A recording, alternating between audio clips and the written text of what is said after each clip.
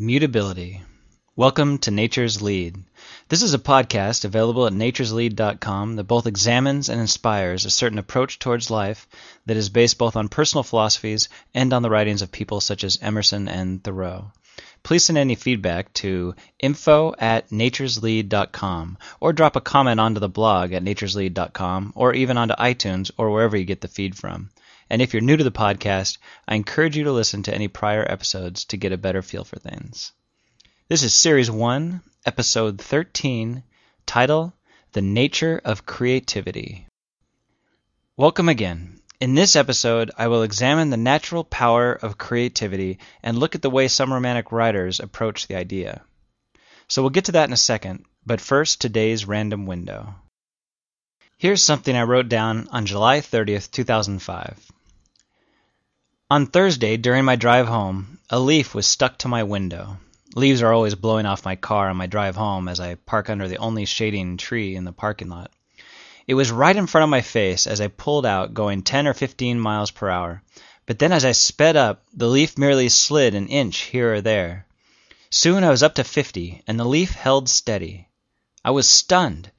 Here a 50-mile-per-hour wind is hitting this leaf that is essentially on a gentle incline, and it's resting on the windshield as calm as could be. At the next light, I examined it from different angles, from the other side of the glass, expecting to see some dampness or something sticky holding it down. But from another angle, it was fairly obvious that its shape was the restriction. Although the tip curved upward to the sky in the hope of flight, the fat base was curved down, creating a virtual suction cup latched to the window. It was from this beautiful leaf that I immediately felt a societal inference surface. It's very difficult to move a large body with a thin head that doesn't have close support. The whole length of the nose of that leaf was in concert, striving for flight, but the broad body was huddled down for a fight. Leaders so often blind themselves to what they intrinsically know, only to remain tethered to that from which they sought escape. On to the main topic, the nature of creativity. What is the nature of art? Well, maybe it's just that. It's nature. It's natural. Look at anything in nature, and you see brilliant creativity and diversity. A tree's shape is completely unpredictable. Certainly there are some basic rules and structure that trees will follow.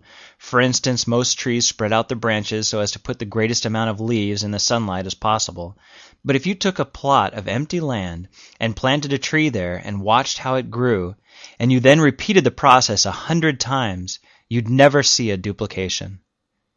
Nature is a three-dimensional canvas, painted by an infinite exertion of personal and quiet creativity. Just look at clouds. Remember the Peanuts comic strip, the one with Snoopy and Charlie Brown? If you've never seen it or have never seen the television specials that air in the States on Thanksgiving, Halloween, and Christmas, there's one famous recurring scene where a few of the kids are laying down on the baseball mound at the local park, and they're looking up at the sky and imagining what shapes they can see in the clouds. These free-form explosions, hanging and morphing all day long above billions of ignorant eyeballs, are so diverse, so intricate, that children, with their uncluttered imaginations, can see anything and everything within their floating majesty. I remember as a boy watching and connecting with that image in that cartoon. Those boys and girls on that mound, that's what life's all about, isn't it? Can it be any more pure? But back to the topic. I feel that creativity is, in part, in our nature. Certainly humans can consciously decide to do something creative, but I don't feel creativity is a skill limited to the human brain. The creativity of trees may be driven out of necessity, but the intricacies explored and defined within the broader frame of rules that trees must follow is where the creative magic happens. That process reminds me of writing, where one has the framework of a beginning and an end, characters and plot, a storyline, There are certain restrictions, certain guidelines, and certain goals that are common to many writers, but it is the individual creativity within that framework where true beauty, true natural creativity lives and breathes. A book is like a tree, a painting a flower. And the wind? Well, the wind is nature's music, confined to the air, but capable of bouncing along the waves in infinitely unique patterns. Therefore, when I see people adding something original to this world, that energy, that inspiration, that ability, to me, is a part of nature. It all comes from the same stuff. One of the things I've always felt and believed since I was young was that the greatest thing a person could accomplish was to add, as I described above, something original to the world. It doesn't have to be a masterpiece or even something that can be labeled as art.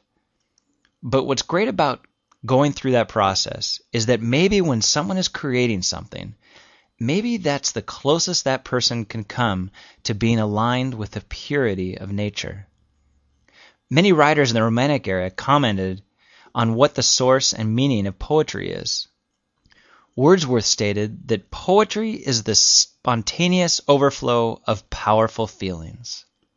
This is a very famous line from that era, because Wordsworth is connecting poetic creativity with feelings and emotion, which are viewed as part of the body, part of our nature.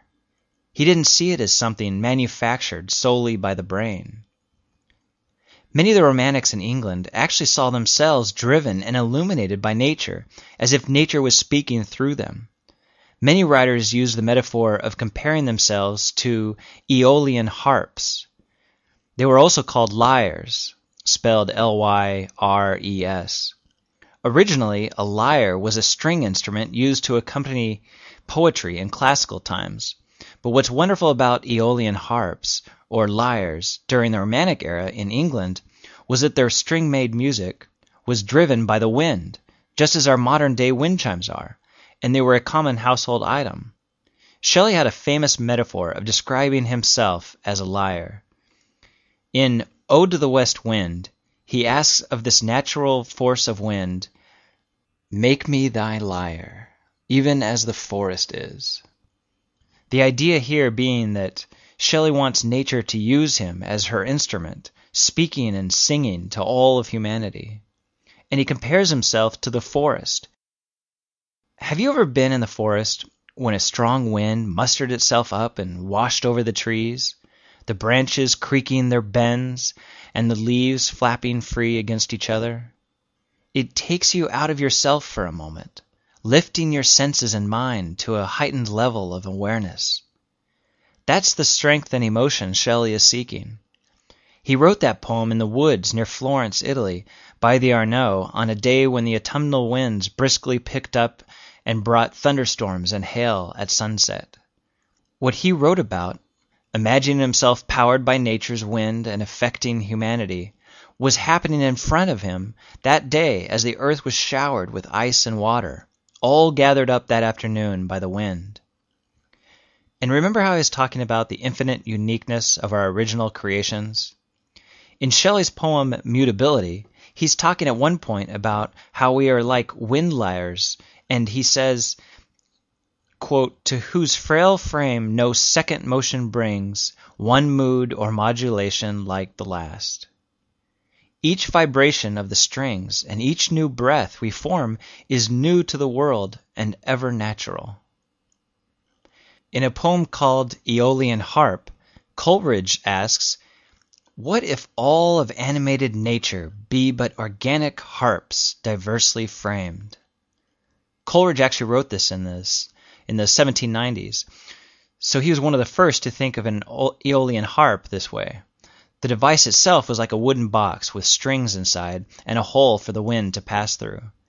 But let me read that line again, because it is so meaningful and musical at the same time. These are the types of lines that I live for.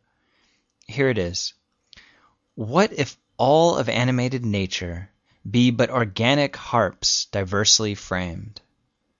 That word framed is, of course, speaking of living frames, And that word diversely goes back to the idea of natural individuality being championed.